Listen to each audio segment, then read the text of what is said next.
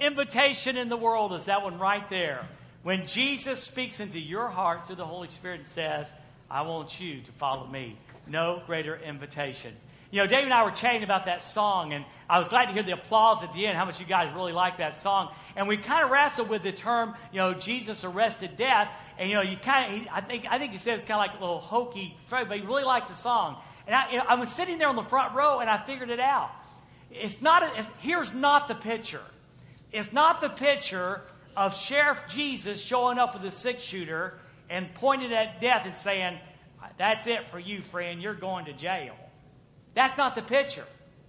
The picture is when a 2-ton fighter jet going 150 miles an hour approaches a carrier and hits the arresting wire and goes from 160 to 0 in 1 second. It puts the stop on it.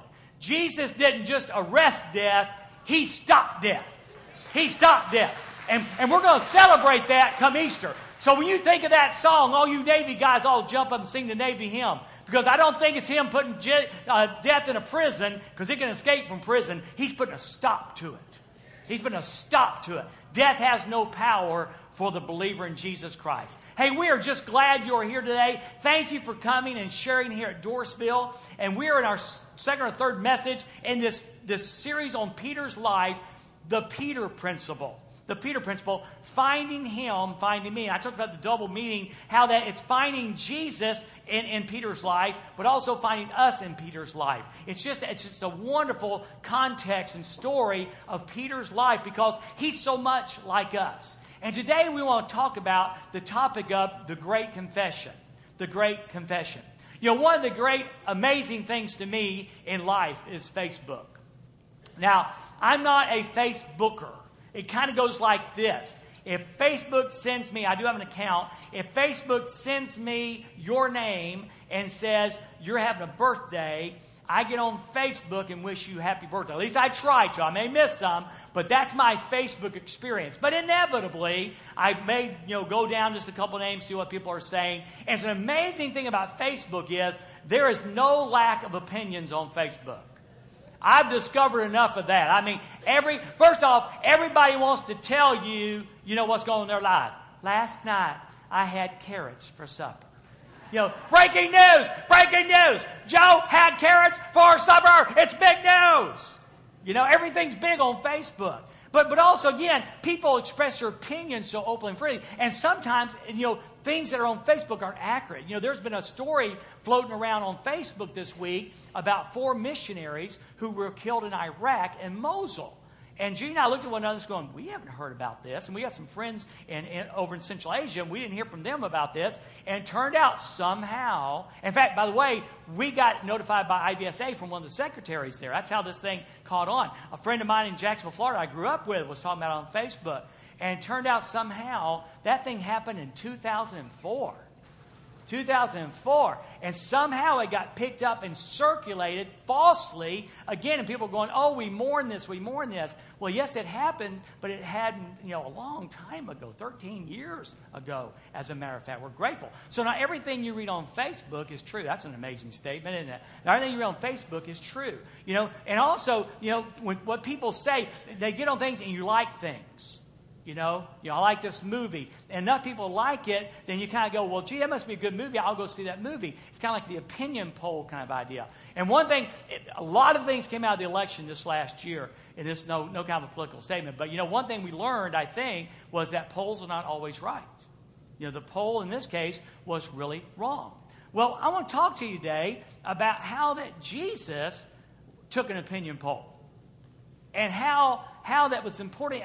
One of the things he teaches us is not what the populace says, but what we say about Jesus. Our scripture is in Matthew chapter 16. That's Matthew, Mark, Luke, and John, the 4 Gospels. Matthew's the first one. Matthew chapter 16. I bet you can tell me who it was written by. A guy named Matthew. How about that? Isn't that amazing? All right. Matthew chapter 16. One of the great scriptures that we have in the life and story of Jesus, and certainly one of the high points of Peter's life is this Matthew chapter 16. So let's just sort of set the story up in the first verse, verse 13. The Bible says, now when Jesus came into the district of Caesarea Philippi.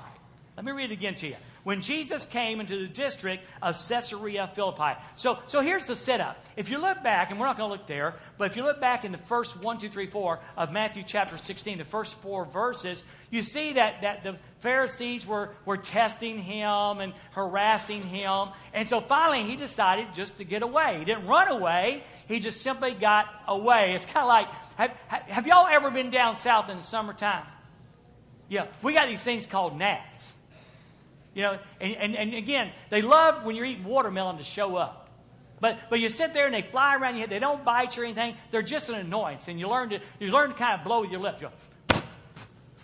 You know, you blow the gnats away. Well, Jesus isn't running away from the Pharisees. He's not afraid of the Pharisees. He's just getting away from them because they're such a nuisance. And he goes to this place called Caesarea Philippi. And it's such an unusual place because he's going there to do something, but he chooses the most unusual location to do it. Caesarea Philippi, one, had a history of Baal worship. For centuries before, there was a false god named Baal, and he's going there to do something, and he goes into the stronghold of idol worship. Now, in the times that he's living, the Greeks had a great temple there to the false god of Pan. And you can go there today and go there and you'll see the ruins of these great temples dedicated to the god of Pan. So you got Baal worship going on, you got Pan, and then on top of that, Herod has built a huge temple there in honor of Caesar. Hence the name Caesarea Philippi. And so here is Jesus, and in the shadow of all this Baal worship, and in the shadow of all the great works of buildings of Pan, and then in the shadow of Herod, a temple that Herod built for Caesar, who thought himself to be a god, here's what he asked. He asked disciples, who do people say that the Son of Man is? He's conducting a poll. He's asking the 12 guys in front of him, and he says, okay, listen, what's the word on the street? What are the pollsters saying about who that I am? Now, let me just throw a caveat in here, lest I forget to do this. Jesus has a specific reason why he is doing the poll thing. Okay? He has a particular reason why he's doing that. Be very careful that you don't form your opinions, particularly about God. Be careful you don't form your opinions about God based on what the people are saying. Especially in the culture that we have today. You know, there was a time when the culture in America was so different. It was based on Judeo-Christian values. Bubba down south would believe in God, and Susie out in Kansas would believe in God and kind of tag in with Jesus Christ. That was just the culture that there was. Not so today. So before you throw God under the bus and before you discard Jesus because your college professor, who's an atheist said this, or your friends down at the school, students, your friends down, some popular kid in school says, I don't believe in Jesus. And you say, since he don't believe in Jesus, then I probably shouldn't believe. Before you do all that, don't form your opinion about God based on popular culture, because today the culture is really messed up. Particularly when it comes to the things of God. So Jesus says, so what's the word on the street? Who do people say that I, the Son of Man, is? Well, in verse 14, they started naming some things. And again, I preached the scripture before, and I'm probably not going to change what I said before. Really, first off, they said, some say that you're John the Baptist. Now, at this point, John the Baptist is dead. So they're basically saying, he got his head cut off by Herod. So basically, they're saying that you are John the Baptist come back to life. And what's cool about that, all these are good. All these are good. So they're saying then, they think you're John the Baptist, and boy, did we respect John. So Jesus, what they're saying on the street is, you're a man of great respect. People, they may not understand you. They don't get everything that you are, but boy, do they respect you. Now, of course, the Pharisees didn't, but they didn't matter anyway. But the people in the street, the populace, were saying, they think you're a man of great respect. And then somebody else speaks up and says, some people think you're Elijah. And it's really funny because John the Baptist and Elijah are tied together, and that it was predicted that Elijah was come. And when John the Baptist was born, they said he is the new Elijah. That's what they said about him. So Elijah was a miracle-working guy. Some of the greatest miracles in the Old Testament were performed by Elijah. And they had seen Jesus raise people from the dead. They'd seen Jesus open blinded eyes. They'd seen Jesus open deaf ears. He had fed a bunch of people with a couple of loaves and some fish. It was amazing things. And people go, they don't understand you all, Jesus. They don't have it all down pat. But they're pretty sure you're somebody amazing, maybe even Elijah. And then some of them think that you're Jeremiah. Jeremiah is called the weeping prophet, and probably really because of his brokenness for Israel. Israel was in a great time of sin then, and they were just so far away from God. And Jesus wept over Jerusalem. But he also was tender-hearted like Jeremiah, and certainly Jesus was so tender-hearted. So some people said, you're like Jeremiah. And then somebody else chimed in and said, well, really, they just think you're like a lot of the prophets, like Isaiah. In fact, Jesus fulfilled a lot of Isaiah's prophecies when he came. So then he goes a little bit further, and we start getting a picture. Let me go first to John chapter 10. Because again, you can't follow popular opinion always. The people then were confused and divided about Jesus. They didn't know what to think of him. And guess what? That's not changed today. People don't know what to think about Jesus. That's why it's so irritating to the populace when we arrogant Christians stand up and say, Jesus said he is the way. He's not a way. He's not, listen, not all roads lead to Rome. Jesus said, I am the way. I am the way. Do you believe that today? Yeah, so again, in another America, that was pretty well commonly accepted. But in America today, that's just highly offensive to a lot of people. Listen to what was going on in John chapter 10, verse 19. Therefore, there was a division among the Jews about Jesus because he had said something. Because of these sayings. Many of them said, he has a demon and he's mad. So some people were, in that day was saying Jesus was demon-possessed and he was crazy. I remember Bailey Smith making the comment I thought was powerful then. I think it's powerful now. When it comes to Jesus Christ, he's either a liar or Lord. He's either a lunatic or he is Lord. He can't be both.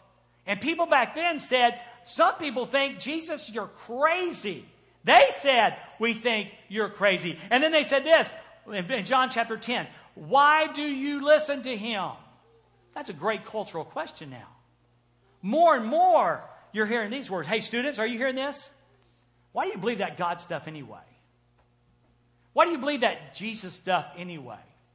Now, I'm going to tell you something right now. Students, listen up. There was a time when the Bible tells me so, and I heard it in Sunday school, and the preacher said, might have got you by. But in today's culture, you need to know why you believe what you believe. You've got to become a student of the Bible. The Word of God, no doubt, can be trusted. But I'm telling you, you're not going to get far with your friends, sharing Jesus with your friends by going, well, my pastor said, and they're going to go, well, who's your pastor? Who is he? You've got to be able to say, well, God said this, and God said this. Why do you listen to him? Well, I'll tell you why we listen to him. Because anybody, I love what Andy Stanley says, anybody who can predict their death, die, resurrect, and pull it off, predicts all that and pulls it off, yeah, we listen to him. We listen to him. That's why. That's why. But then there's some other people in John 10:21. Others said, these are not the words of one who has a demon. We're going, we don't really understand Jesus. We can't get our arms all around him. But I'm telling you what, these are not the words of someone who's demon-possessed. It's just not. It goes on and says this, can a demon open the eyes of the blind? We may not fully understand all about Jesus, but we're telling you, these are not the words of a demon-possessed man. And this guy opens blind eyes, and demons can't do that. There are valid answers for the questions today that culture is asking. We should not run from answering questions asked by culture. We should become students of the Word of God and be able to answer those according to the Word of God. Well, he finally gets down to, back in Matthew 16, verse number 15, he gets down to this. To say it's a big question, it's not big enough. He says this pivot point of a question. He says this. He said to them, But who do you say that I am? He moves from the populace and what people are saying, and he moves down to what do these 12 men say about Jesus. Now, this is huge. This is huge. Let me go back to the setting just a little bit. As much as this is a weird place in that it's Baal worship, it's Pan worship, and they're worshiping Caesar, it's the headwaters of the Jordan River. It's peaceful and it's quiet. He gets them aside so they can think clearly without the culture screaming into their ear. So this is a good place to ask this question. And who do you say that I am? Perhaps one of the most, definitely one of the most important questions, perhaps, Charlie, the most important question in the Word of God. It's a question that Peter had to grapple with. It's a question that every person must grapple with. Some of you here today who have never trusted Jesus Christ as Savior, who's never come to terms and grips with your own sin and what Jesus did and how He paid the price for that we might come to a relationship, it's a huge question for you. Because it will determine where you spend eternity. It will determine whether you, after that last heartbeat, whether you're eternally separated from God or eternally in the company of God. It's a huge question. Who do you say Jesus is? And for every believer, we got to keep asking ourselves that question. Because it's pivotal. It's pivotal. We have got to nail down on a day, not just a date in history, but day by day by day, we've got to nail this down. Who do I think Jesus is? Who do I think Jesus is? Because again, in the culture we're living in, there's all these arguments. And we're not careful, we start believing the garbage and not the truth. Who do men say that I am? And notice he doesn't say, what do you think? What do you think? Who do you think I am? He doesn't even say, who do you believe I am? He is asking for a declaration. He is asking for a declaration. He is asking for a verbal commitment. Who do you think I am? I'm learning that God really doesn't care what I think. He does care what I believe. But He has asked me to make a verbal statement, a public statement about Him, His Son, my sin, and eternity. That's what we are about as a church, and that's what we're about individually. So, who do men say that I am? You know, He asked Martha a very similar question. And again, back in John chapter 11, verse number 25, listen to these words. So Jesus said to Martha, now let me set this up.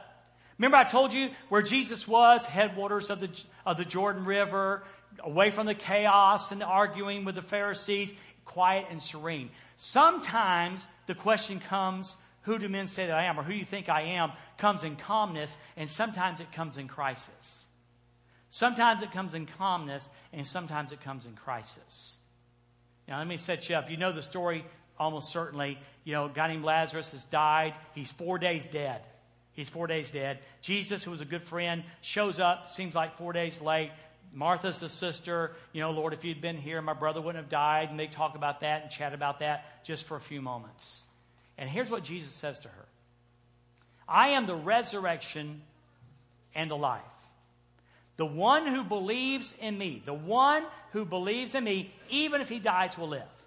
Everyone, I like that, everyone who lives and believes in me will never die, no, never. See, that's what happens when Jesus arrests death. When He stops death, you never die, ever, emphatic, ever. Do you believe this? Same question. Same question. Who do you say that I am? Speaking to Martha at the graveside in crisis. Do you believe this?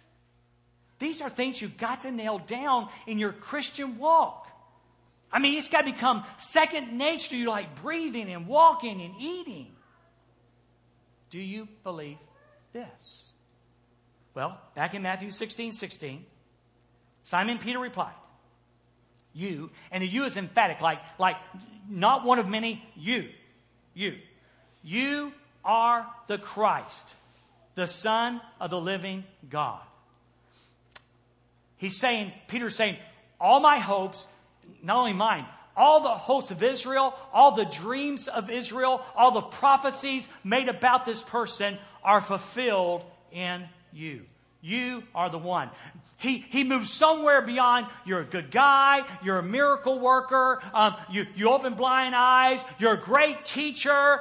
Some people, what people think about you. Somewhere beyond that, Peter says, you're king. You're leader. You're Lord. You're God. That's who you are. Literally in the Greek it means the anointed one, the one set apart. Peter, when he says these words, is making a huge declaration. And listen, you got to make the same declaration in your life. You've got to get over religion. This thing coming to church, we gather together and we worship, and that's an awesome thing. But we got to get over religion and focus on the relationship that we have with God the Father through His Son, the Lord Jesus Christ. We have got to nail this down. I'm telling you, more and more in America, in the culture of this world, they're less impressed with your religion. Religion is not the answer, never has been the answer, but Jesus Christ is. And when we reach this point where we say, you are the Christ, the Son of the living God, that's when you're willing to die for your faith. Kids, students, that's when you reach the point where if your boyfriend doesn't like you, you break up with him. That's when you reach the point you'll take a stand. Guys, that if it means breaking a friendship, you break a friendship. You are the Christ. You are number one. Nothing comes before you. And Martha, amazingly, back in John 11, answers the same way. This time it's not Peter, it's Martha, a female.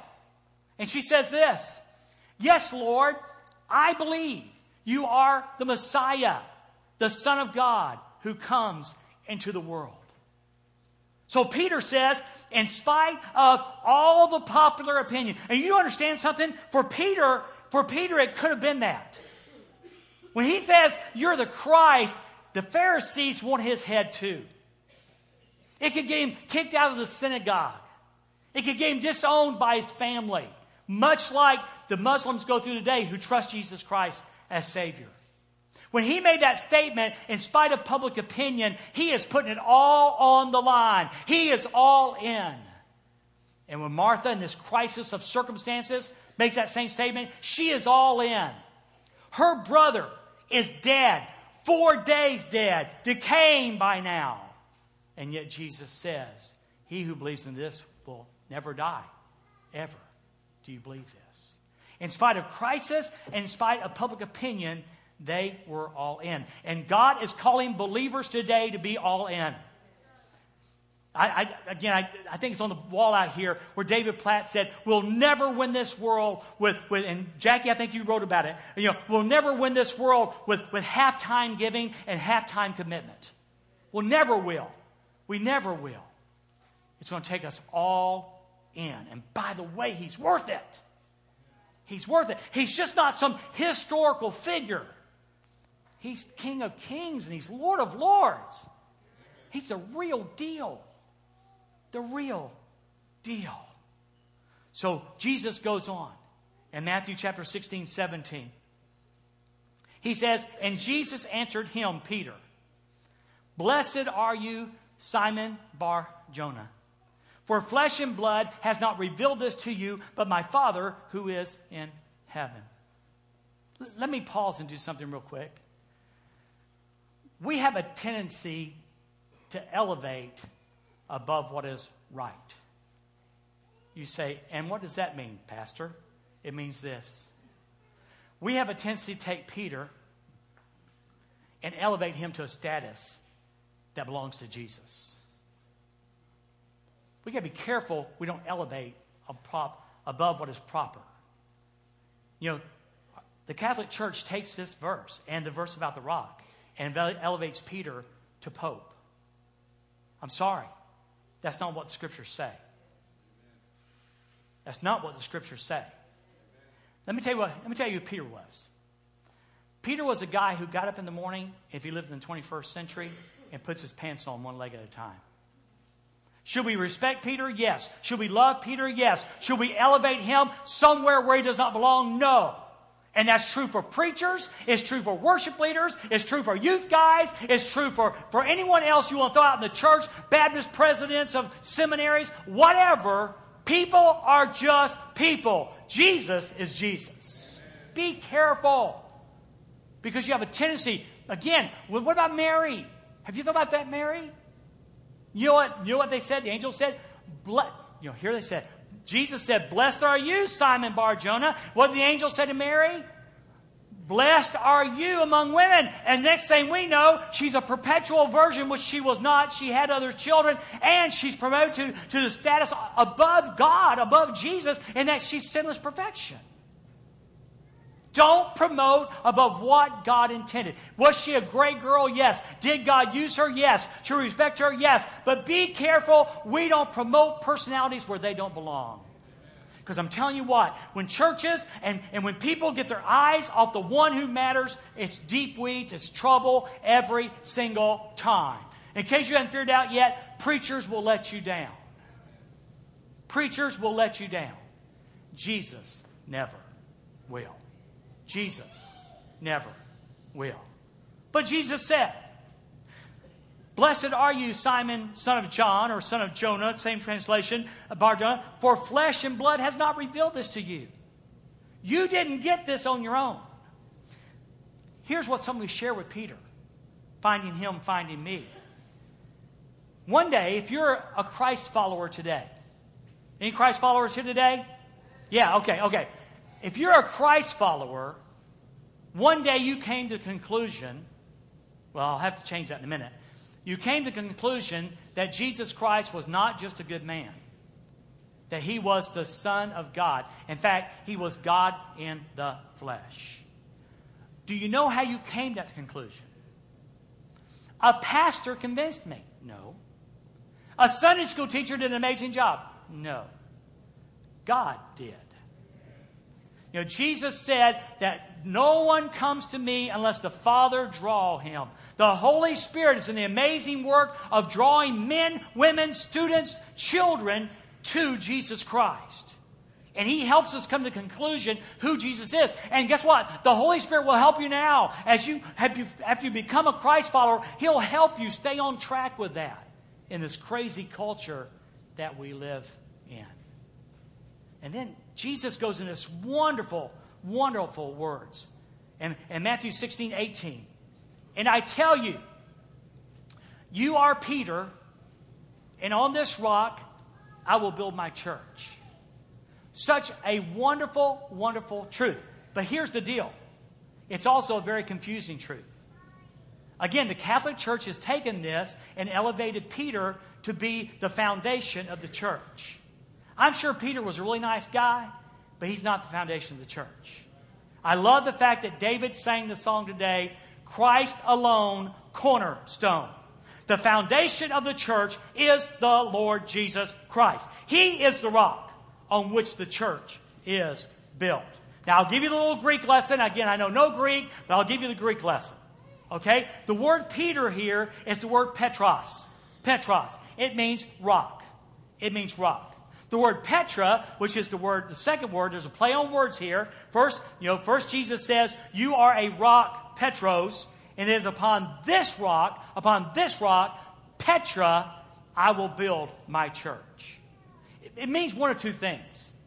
It means either, and both of them are good, it means either A, bedrock, or a quarry of rocks. Either way, if it's bedrock, again, then it's based on Jesus Christ, or it's the quarry which has bedrock, of which all of the rock comes from. You know, Peter says, we are living stones, but he is the cornerstone. Jesus did not build his church on a man, he built it on himself. Thou art Peter, and upon this rock I will build my church. If you want real simple words, I think the best way to say it is Jesus built his church on the truth that Peter said when Peter said, you are the Christ, the Son of the living God. That's the rock. You understand Muhammad can't say that. Buddha can't say that. Take any other world religion, no other world religion can say, you are the Christ, the Son of the living God. Only Jesus Christ. And upon that truth, I will build my church. The word church there is the word ecclesia. And it's funny because it means gathering. That's all it means.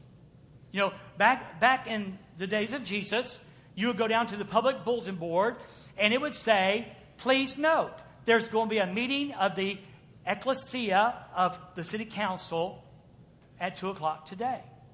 You went to little Johnny's elementary school, and it would say, there's going to be an ecclesia, a gathering of the PTA today at 4.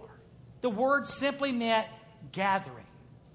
What makes it so unique is where Jesus says, I will build my ecclesia, and it's mine.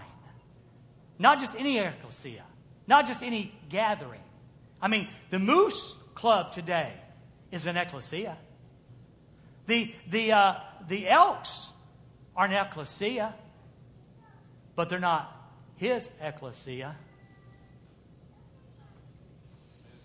I will build my ecclesia, my gathering, my church. And let me say it one more time. If you ever need convincing that the church belongs to Jesus, this is it. And by the way, who builds it? Not some popular preacher, not some popular youth guy or music guy, not some denomination, not some fancy building, not some big gym, not lots of buses, not this, not that. What builds the church is Jesus. That's why he's got to be premier.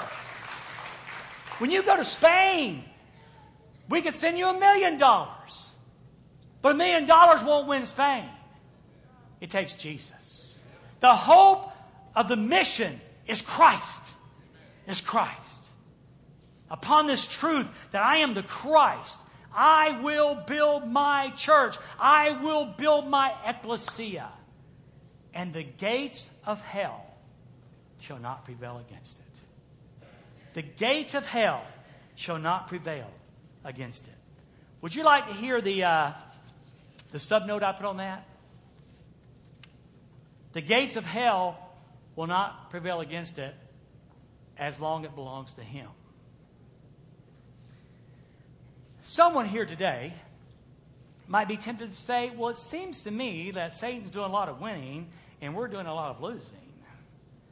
That's because in a lot of culture in America today, the church has become a country club.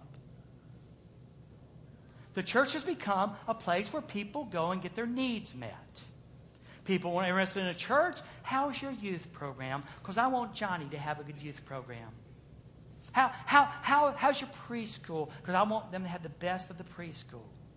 How's your teenager program? Because we like to go to Patty's. And there's nothing wrong with going to Patty's. But when you look for a church, don't look for one with a good youth program. Don't look for one with a good preschool department. Don't look for the one where the teenagers get a big bus to ride on. You find you a church that preaches the gospel of the Lord Jesus Christ, that Jesus Christ is the Christ, and join it. And join it. And then, we don't come to get served. We come to serve. We don't come to coddle. We come to reach out to this city, this town, this world who needs Christ. That's what it's about. That's what it's about. The gates of hell cannot overcome Christ and his church. But we get into trouble when we think it's ours. When we think we can do it. Our checking account. We got money in the bank. We got a big building. Big buildings and money don't win Jesus and can't save a soul. Or don't win people to Jesus and can't save a soul. I tell you what, Jesus is the answer. He is. He is. He says in verse 16, the first part of verse 19, chapter 16, verse 19, I will give you the keys of the kingdom of heaven. Keys represent authority. Keys represent privilege. Keys represent truth. The keys to to the kingdom is the gospel of Jesus Christ. The authority is that we've been entrusted to share the gospel with this world.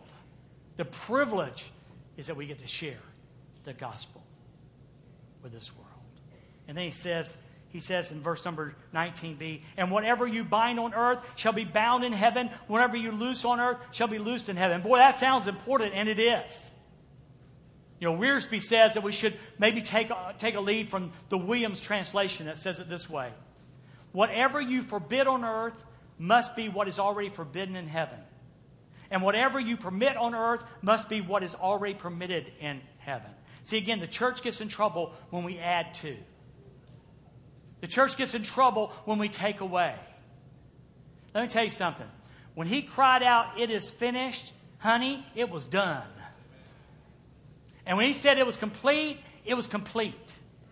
We've got to learn we don't need to add anything to the gospel, and we don't need to take anything away from the gospel. The gospel will stand on its own. Let's share it.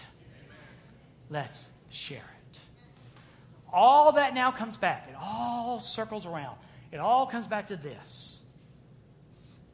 All of that big bad talking I just did and all that huffing and puffing only holds power individually, not with me, individually, when I'm willing to truly answer the question, who do you say that I am?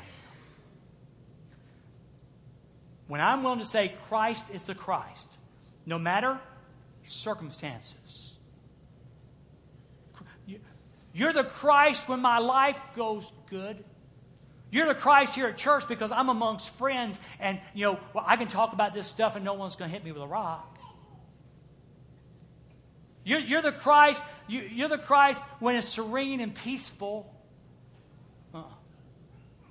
In spite of circumstances, when it's not serene and peaceful, and when it may cost you a boatload, Jesus, you are the Christ, the Son of the living God.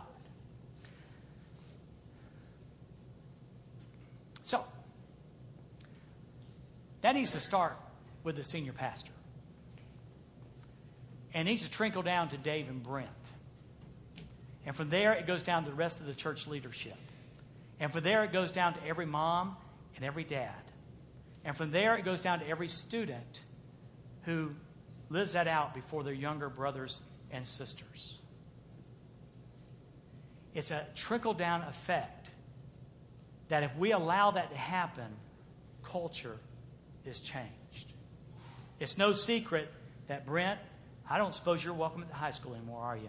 Not as youth pastor. Yeah, well, I'm in the high school too. I said the high school. I'm looking at those two girls right there. That's high school and middle school.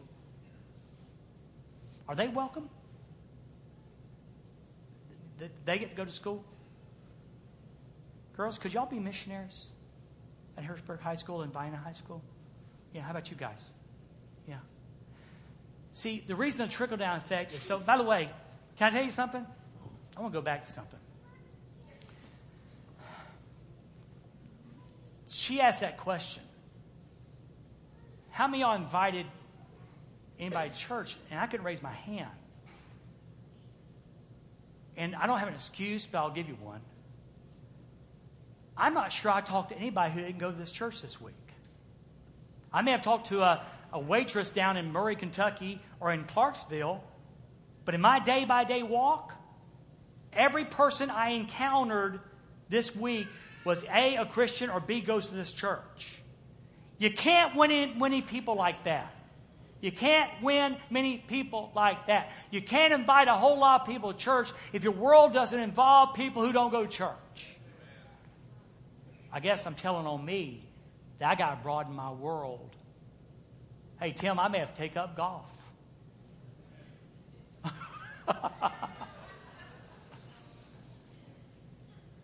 We've got to get the message out that we believe He is the Christ, the Son of the living God. Let's pray.